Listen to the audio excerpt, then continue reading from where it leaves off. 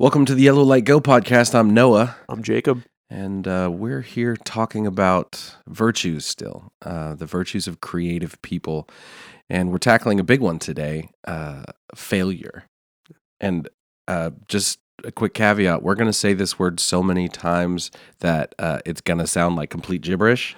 But, that's kind of the point. We want to make sure, or if we can make it so that word is even a little less toxic, a little less scary for you by the end of this podcast, we've definitely succeeded. So one of the only areas where every person can pursue excellence is in music. If you come from a sports culture, it can sometimes happen in athletics too, but in the culture that Noah and I grew up in, music was really the first experience we had of understanding depth versus breadth, right? What it is to really master something, what it means to really pursue this concept of excellence. And obviously for professional musicians, our lives are shaped around that pursuit. Mm-hmm. And so our relationship with failure being the central means in which we progress, grow spiritually, creatively, artistically, is unique. It's intimate. It's relational in a way that the average civilian usually can't relate to. And that makes us weird. Right. Yeah, I guess as musicians, as like myself thinking about my relationship to failure, every moment that I'm playing music is a possibility for failure and a possibility for success. It's one of the only places where I experience like the flow state, where I can sort of see the future, and where I can play like the music that is being played around me or that I'm playing personally happens in my head before it happens in real life. And that thing that we all search for when we're playing music, when we're improvising or when we're writing or when we're performing, that thing only happens every once in a while. So every other moment we're playing music. Right, it's like happiness, right? It's just this happy little accident that... and it happens sometimes, and every moment we're not getting that is failure. Right? Like we're just surfing on the edge of this wave, and the wave is failure. And when we're in that flow state, we can kind of stay up, stay buoyant for just a little longer, right, before we crash back into the waves again. Right, and that's the moment of success, but everything else is failure. Right. Consistently. I think the key and the big thing we want to talk about in this podcast, because as you described that, it was beautiful, but it could sound to someone who isn't familiar, who isn't acquainted with failure the way we are, as kind of a dark, morbid, almost depressing existence. Right. And the point of this podcast is that that's actually not true, right? It's our ability to transform our relationship to failure that's so central to growing, creatively, spiritually, in our craft. Right. But I think that's a powerful and important idea. It's kind of like, people think atheists are necessarily pessimists. Right. But it's not necessarily the case, as you being an atheist are also largely an optimist. Yeah, it's exactly. It's like transforming our relationship to life, right? It's the idea that, if this is it, right, that's incredible. Like we can appreciate that even more. So let's talk about something that's a little bit more, let's say, hands-on or more easily understandable to anybody. Like, what are some other areas in which our relationship to failure is accessible, but maybe different than it is for other people? Oh, interesting. Well, I think the first aspect of it is the frequency and the obviousness of failing that we experience. Like you were talking about, playing music. So we're about to go on stage and do the CMT Awards. I'm here in Nashville right now with you. Mm-hmm. A lot of the time when we do these podcasts, we're on the other side of the country, right? Mm-hmm. I'm in LA.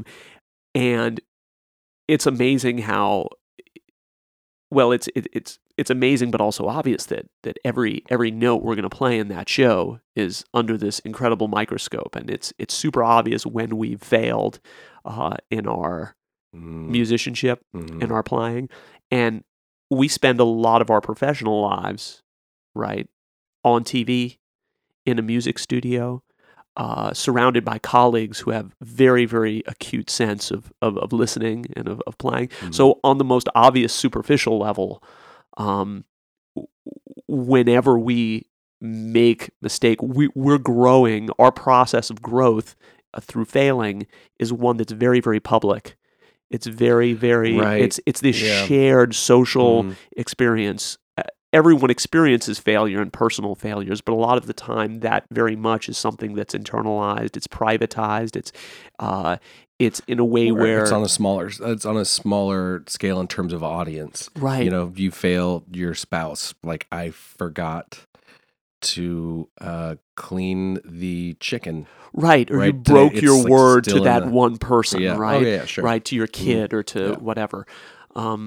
This is something different too because, you know, there's more on the line, right? Sure. When Or we fail. it's like seemingly, when you have 10,000 people watching your show, Yeah. you know, your mistakes are, you know, spectacularly public. Although one of the most profound things I think we've learned about failure in that venue, in that arena that we've talked about a lot is how we tend to magnify the impact of that failure and the sense, you know, that one wrong note can literally, like, you know, especially when you're not a very experienced performer in front of 10,000 people, can completely destroy you emotionally. Oh, right. Yeah. Whereas 99% of the audience isn't even going to notice, right?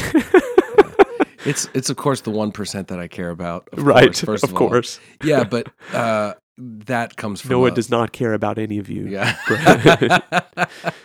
The longer timeline you have with anything, failures become smaller upticks in terms of, you know, anxiety producing events in your life.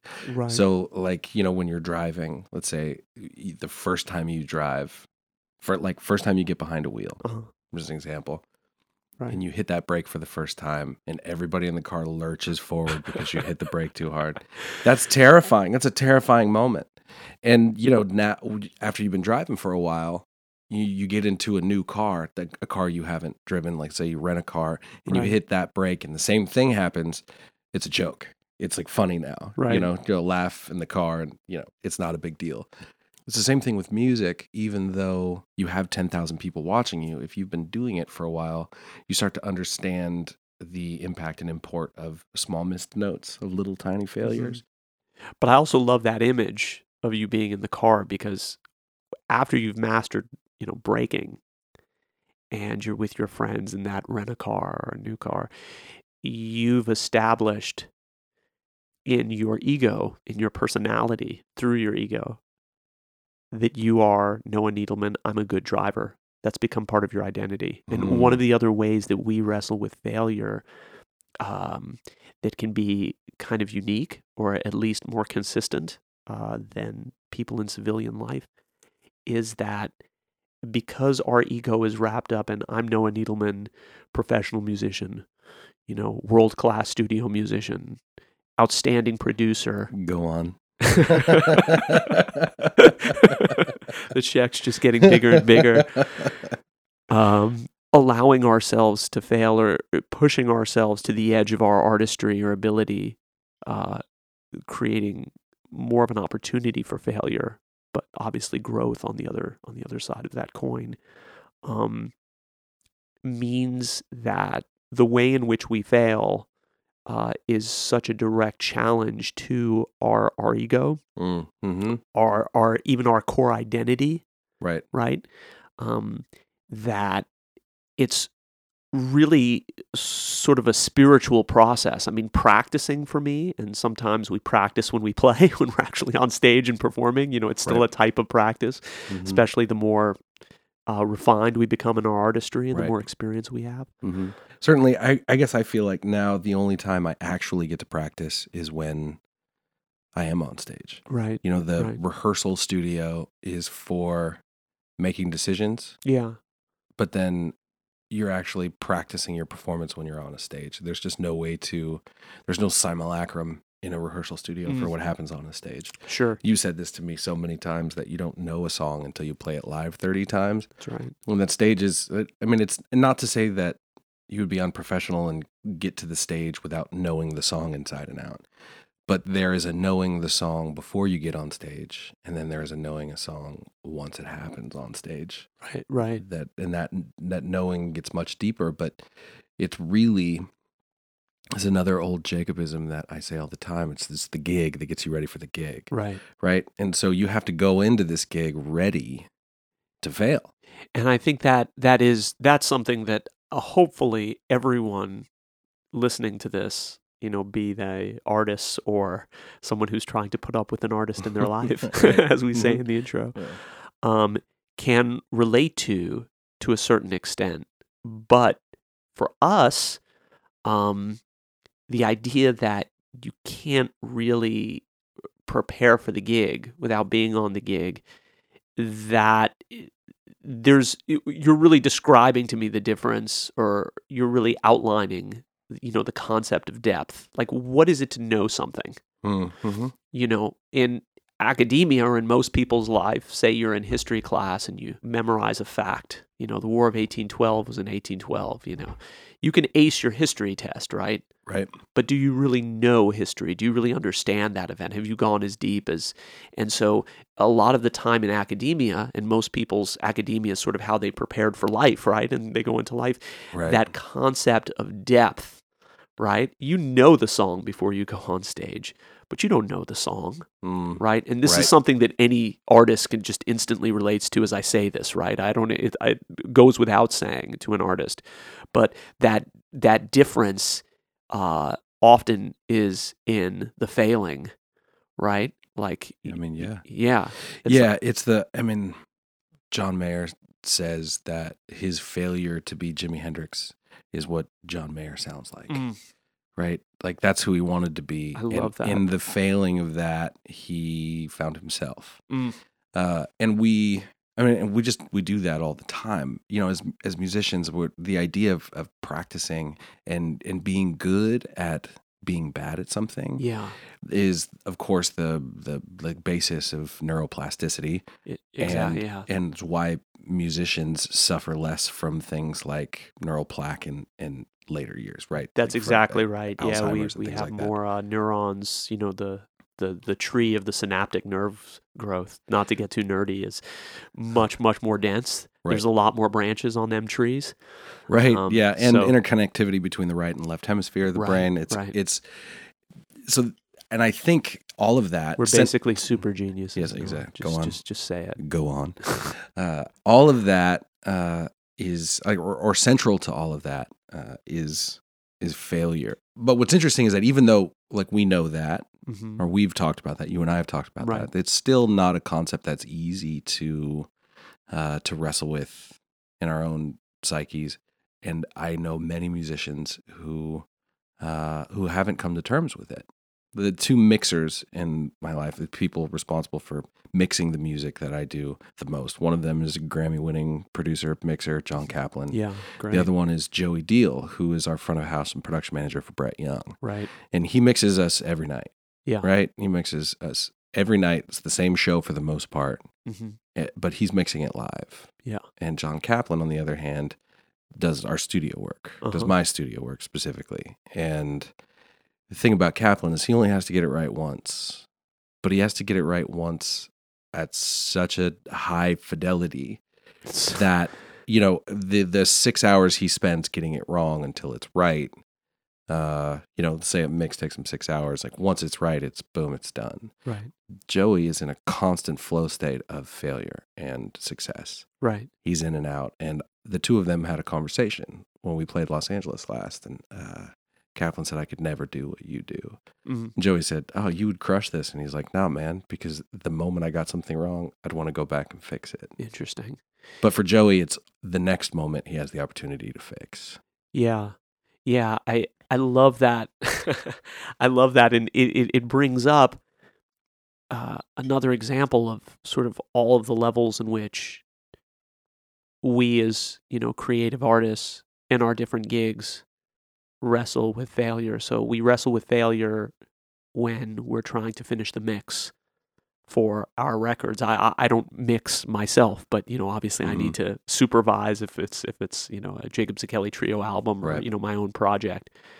And the mix is never really done, is it? It's like it's more like we have to let go. It's like it beats us into submission, That's and we so keep true. fixing and fixing. Oh, that's true for writing too. That's true for we fail in our writing, right? To not be Jimi Hendrix or what the John Mayer quote you said, which was also awesome. Leonardo da Vinci is. It's like I think this is apocryphal, but Leonardo da Vinci is quoted on his deathbed saying, my biggest regret is that I've left so much unfinished. Oh my God, dude, I love that. Like, we're never done with the work. We just have to stop working on it. Right. It's a practice. It's not finished. We just have to stop. It's such an amazing metaphor. So even that is kind of wrestling with our ego because we have to accept failure on some level. Right. Because we know no matter how much, say we work on one of our own projects, and I keep coming back to if it's one of like our own projects because that's where our ego is the most invested. Sure. Right? It's like this is us. So we've both had multiple experiences now of at this point in our careers of putting everything we can possibly give into a project, every bit of money, every bit of personal resources, every bit of time, listen to the mix a million times, every favor we could call in, every bit of our soul into the songwriting, every bit of our craft into the, the guitar playing or the cello playing in my case. And yet, I think we always knew in the back of our minds, and it's very clear now listening back to those projects. And I don't know if you ever listen back to your old stuff. We should probably talk about that in a minute too.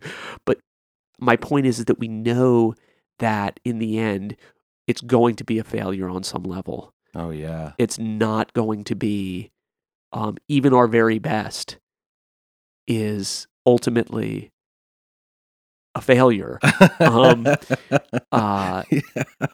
as I've always said, I mean, you can't get to your fifth album before you do your first four. Oh, yeah. It's like getting ready for the gig, that which you said earlier. Understanding that process and growing richer and deeper in it as you make more albums. Right. I can't think of any word other than a spiritual process. And again, this is coming from an atheist. But when I think about what monks do or what, nuns do, in their monasteries or, Buddhist monks or whatever, where they're meditating all day or praying all day, it's a practice. Like you said, they're not trying to get there, but they're trying to confront the ego's need to be there, to get there. And so it really is, every day, obviously making a record and doing all and putting it out there in the world is on the macro level, but on the micro level, every day that I even getting up and having to look in the mirror or turn on the recorder or turn on the video recorder, all of the little tools I use, maybe it's the voice notes on my iPhone. Yeah. And know that the minute I hit that red button and listen back, I'm not going to sound as good as the person I think I am, the artist I believe myself to be, that my ego proclaims that I am, is just unbelievably, it's a pride swallowing siege. Like every time, I mean, even at my age, so the pain is still there, but much like an expert meditator or those Muay Thai guys that keep hitting this hard, my wife Diana, who's a fitness freak and a super trainer and all of this, she got me doing a little bit of Muay Thai with this guy she found. And, it's the same way, that they keep hitting and kicking, like I think in Thailand, like actual like palm trees or some really hard surface or punching into the sand. And it's not that the pain ever goes away, but as they form those calluses, their relationship to the pain changes. Oh. And so, it's the same in meditating, right? It's like the thoughts never go away. I had this huge breakthrough in my meditating, and I've been meditating for at least 20 years. But only recently did I actually realize that it's not about trying to get to a point where you're not thinking. Those thoughts, they're always going to be there, but your relationship to the thoughts, the negative thoughts, all those thoughts can change. Right. That's why for us, failure is a value and not an obstacle. Oh yeah, man, right? That's exactly it. That's a super important concept for me, because when you expect failure, or when you embrace failure, everything is an opportunity. Right. As opposed to expecting perfection, in which case you're just a victim. Yeah, like the myth of younger musicians, or maybe students that we've had or whatever in the past, was that now that you and I are quote unquote really good musicians or experienced musicians, mm-hmm. somehow we fail less, and so we enjoy music more. But we actually fail more, right? As our sensibilities, mm-hmm. right, become deeper. Like as my sense of how in tune a note could really possibly be, right? Mm-hmm. right? Or how perfect that strum, how in time it could really be. Right. All of a sudden, we fail more, or at least just as much as we did when we were beginners. Right. It's the failures on a scale, like relatively they're small. So like these are things that would not be a failure to a beginning musician. Right, but they still hurt to us. Right. But that relationship, right. has mm-hmm. changed. It's like that's how we grow now. Right. And because we understand that, and just through our lived experience, right, and it gives us the potential to grow. Because without that, right, there's no. Oh, sure. There's no. Yeah, failure is the teacher. Failure is the best teacher. Right. Right. It's an aphorism. I mean, yeah, it's something that most people can understand intellectually. Sure. Right. But like you said, so many of our musician friends, people who have even achieved incredible levels of, even, higher level musicians than even us.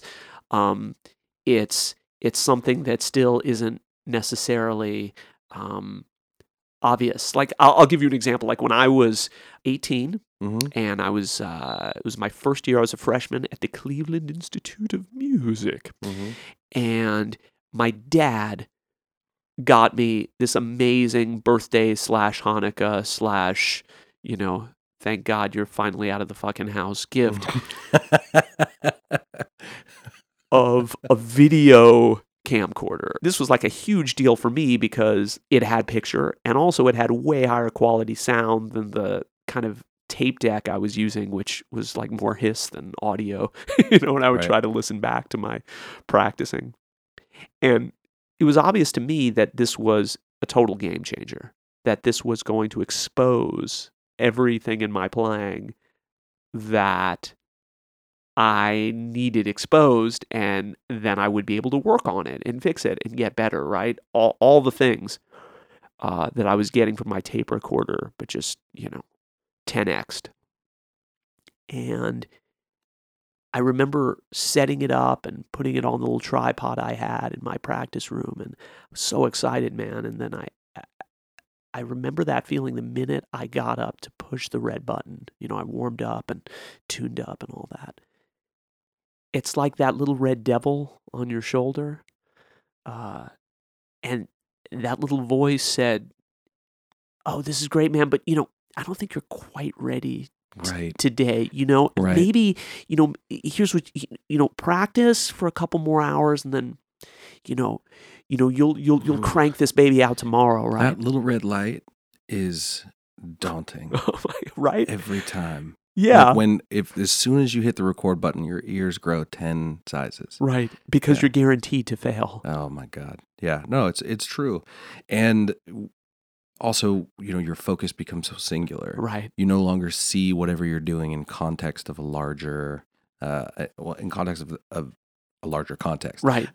Right. You were listening to this I'm on one this part. process, and I'm on it permanent. And so, makes it permanent. like you said, 10x. The idea is you are turning this thing on in order to expose those things. Right. And even that red light is helping us build the most important mental muscle musicians can have, right? Which is like that focus, that ability to be in that moment, have that singular focus. Even knowing that that's what that unit was for. Right. And all the great things it would do. You were like, you couldn't turn it on. Yeah, right. Fuck no. No, for fear for fear of the failure you were trying to expose in the first place. Yeah, of the truth. Yeah. And that's the difference between knowing something intellectually. Right. Like, I don't think we're saying anything controversial that most people couldn't relate to. But again, it's our relationship to this, the depth of that practice, relationship yeah. in practice, ontologically, as lived through our own experience that is kind of unique. So anyway, long story short, with the camera... By the way, nobody says long story short in a short story.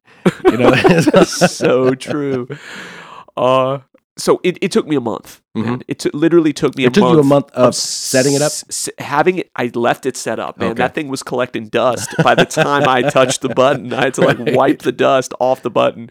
It was there in my practice room for a month, and every day I went through that same process, and I could not climb that mountain, conquer the little guy on my shoulder.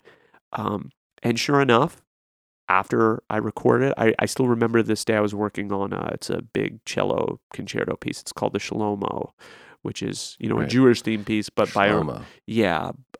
Unbelievable. It's like one of the kind of warhorse, masterpieces of the cello repertoire. And so I recorded it, and just like I thought, I went and watched the video, and I had my pencil and paper, I listened to it once, and I started taking notes.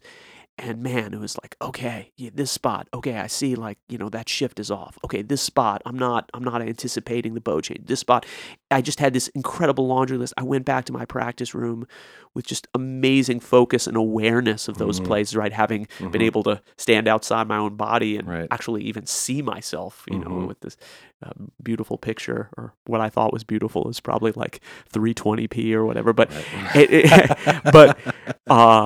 but I had the practice session of my life. I grew more. Right. Because growth is a value, right? Failure is a value. Exactly. Right. And exactly. I don't think that's a really big stretch. It's just hard because we suffer from the fear. We suffer from the fear of failure at all times, right? Exactly. And I honestly think that it goes back to our expectations. I think, we talk about this a lot. Our buddy Keaton Simons, is a preacher of the no expectation, right? Jacob, on the other hand, is more of a realist than that. He's more into the low expectations, right? My perspective is one of shifting your expectations so that you're not thinking about outcomes. You're thinking about approaches. Right. So we walk into a rehearsal, we walk into a show, we walk into a studio or a conversation. Yeah. Right? Whatever that is. And rather than looking for the outcome or trying to be observant of the outcome, being observant of the process and how you engage with it. Right. Because you expect or you embrace the failure and you see failure as an opportunity. And that opportunity is an opportunity for you to grow, for you to fix things that are broken. Right. Even things you didn't know were broken, right? Yeah. Like at the end of the day for me, when I'm journaling, one of the most important questions I ask myself is, what did you fail at today? And it's, if you flip it around, it's really like asking, how did I get outside of my comfort? Or in what ways did I get outside of my comfort zone and risk myself, like put myself at issue to the point where I could actually grow. And most people as they get older, you have. Did you said put myself at issue? Yeah. What does that mean? I think it means basically put myself on the line. Okay. You know what I mean? And so I feel like a lot of people, as they age, like we all have friends that are, in their 30s now, and maybe even early 40s, and there's this strange progression of growth kind of slowing down. People tend to not not be into as many things as they used to. Okay. They don't try as many things. They've kind of pruned their activity tree. They Right. pruned their friend tree. As we They've become pruned- better, become better at certain things in our life, we start cutting out the things that we're not good at. We Yeah. stop doing those things. Right. And I mean, I Yeah. think specialization it can be important, in certain areas and all of that. And I get that. But I think there's this bigger issue of the danger in all of that, as far as if our goal is to grow and have as many peak life experiences as possible, Hmm. is that they're failing less often as they become more Oh, comfortable and right. entrenched in their lives. And so something kind of atrophies. Wow. Something dies, and I would venture to say, and this is just a complete guess, obviously, that could even be seen neurologically. Like there's kind of this either or thing, but of course we are just bodies. This coming from the atheist, right? There's and our brains, as doctors see people's kind of mind and Mhm. intellect and things kind of decaying over time. I feel like part of that might be the fact that we're not failing as much. We find comfort zones in things, in our relationships, in our lives, in our routines, in all of these things. Sure. Yeah. Or maybe I'll offer a different perspective, because Okay. I do think that this is true. I do have to engage mindfully in practices, in things that I'm not good at. I have to be willing to do that. Right. I have to be willing to say, I have to be willing to do the things I'm not good at in order to keep myself creative Right. and exciting. Right. Right. But there are fewer things that we fail at regularly as we grow older. But you already said, as we get older, we fail more, but we have a better understanding of each of the things we do. And Ideally. so, right. Well, yeah. So, but I mean, even when it If comes we're to pursuing excellence, like musicians, yes. sure, but let's talk about cutting onions. Okay, cutting right? onions. Every onion you cut, you have an opportunity to use as much of that onion as possible to get the right shape of cut when you dice it, to not, burst into tears, Mhm. to not end up with onion skin and little hair from the onion. There's so many subtleties to cutting an onion that you have to do every day, and as you get better at it over time, right? You do, but you still have to cut the onions. Sure. And I think that there's so many things like that in our lives that we do continue to fail at on a regular basis, but our focus shifts away from them. There's no longer any like the braking in the car. Right. There's no longer any weight put on that, so Right. we don't think of that as a growth opportunity.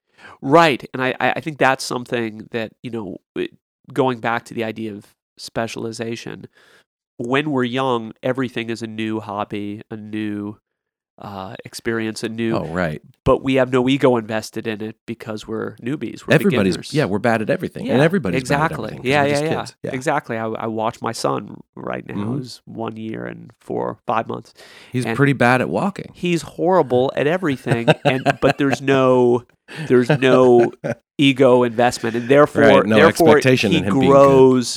Yeah. Without Mhm. that expectation, Mhm. he can just grow exponentially because he Right. can fail so fast. Mhm. I once heard the coach of the Kentucky basketball team, men's basketball team, and as I said, in Kentucky, or in some cultures like the one I had growing up in Lexington, sports is kind of the other area. it's the other area. And so John Calipari, the coach, he said, I want my guys to fail, but I want them to fail fast so that they can fail over and over and over again in a short span of time. Mhm. Almost as if the number of failures was like a metric, like rebounding or Right. shooting percentage Wow. or whatever. Mhm. And but the higher the failure rate, the higher the growth, right? The higher the upside. And I love that. I loved that idea, to fail fast. And so having new things, getting outside of Mhm. a lot of the time, Right. That's can important. be It really is, and engaging in the new things, I think, is part of what is what we would call an important practice for how to, really actively engage with that value. Right. But if you're just cutting onions, What, like you said, having an artist perspective, that's kind of Sure. what I hear you saying, having an artist approach to being that Zen onion in the cutter, art of cutting onions. yeah, can give you the same kind of benefits. But it's also other things. We go more spiritual. Let's say from the Christian perspective, our mandate is to be like Jesus, right? Christian means literally little Christ. Good luck with that. Yeah, exactly. But to fail at being like Jesus is expected, right? To fail at being like Jesus, that's human. That's what it means to be human. To fail at being God, essentially, right? But to fail to try that's unacceptable. Right. Then you're not on the path. You're not on the walk, Right. and that sort of is at the root of Christianity, is a continuous, necessary failure. And what that breeds is grace. Absolutely. Yeah. Not just for ourselves, but for other people too. other people as well. So that's why, going back to why it's a value and not an obstacle is, failure breeds growth, and failure also breeds grace. And it also breeds presence, right? Presence has to be there this present state. Otherwise, another virtue. Yeah, we kind of default into our comfort zone Right. if we don't have presence. Now, obviously, that presence, it's very easy to be present when you're in this heightened state of the red light being on in like a $1 million recording studio, or when you're doing something pleasurable as well, right? Or when you're playing in front of 10,000 people, right? Well, and it's harder to be present, maybe in that particular situation. Oh, interesting. That's another conversation, though. Yeah. But one of my absolute favorite artists' commentaries on this is this thing I heard Louis C.K. talking about. Mm-hmm. He was on Conan, and Conan was asking him about why he doesn't let his daughters have cell phones. And instead of giving a direct answer, like he goes into this incredible story about being in his car by himself, without any screen or cell phone, obviously, and just I think he heard like Bruce Springsteen sing something, but he was just really in this flow state, really present to the song. And he said he had to just stop and turn off the radio, and he just pulled over to the side of the road, and it was just this moment of just feeling like how sad life is, and just started crying, just like weeping like a bitch.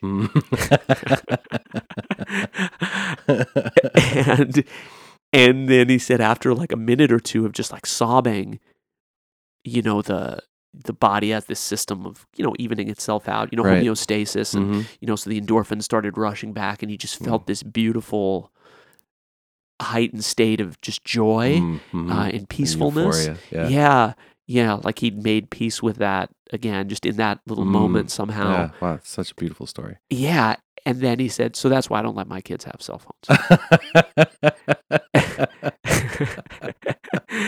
It seems non sequitur. And yet it was this presence. What he was saying is that everything around us, as encapsulated by the cell phone, which most of us spend like all of our time on now. Like, I don't know if you have this, but on the iPhone, they just launched this thing where it tells you screen time. Oh, yeah, totally. Oh my God, dude, it's horrible. But it's bold that they did that, kind of like the restaurants where they post all the calories, if you're a fast food restaurant, like if you're a Popeye's chicken and you're voluntarily posting the calorie count, that is a ballsy move. It's compulsory at this point. You have to. In some states. Yeah. But I mean, there's not a lot of win in that for you, right, like as a business.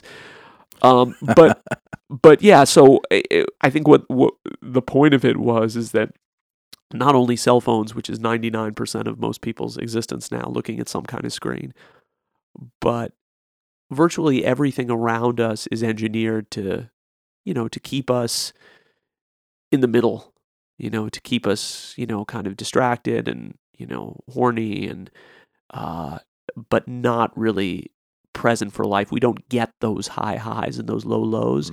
And that's really comfortable for us. Like there's a reason why that's so soothing, to just, fall into the iPhone screen and, go down a YouTube rabbit hole or whatever, because because there's no lows. Most people, I think I heard Sam Harris, the moral philosopher, talk about this, but they did this study where they asked people if you knew you could have 5 minutes of the most incredible pleasure, but it would have to be followed by 5 minutes of the most incredible pain, or just nothing, just regular life as you're living it.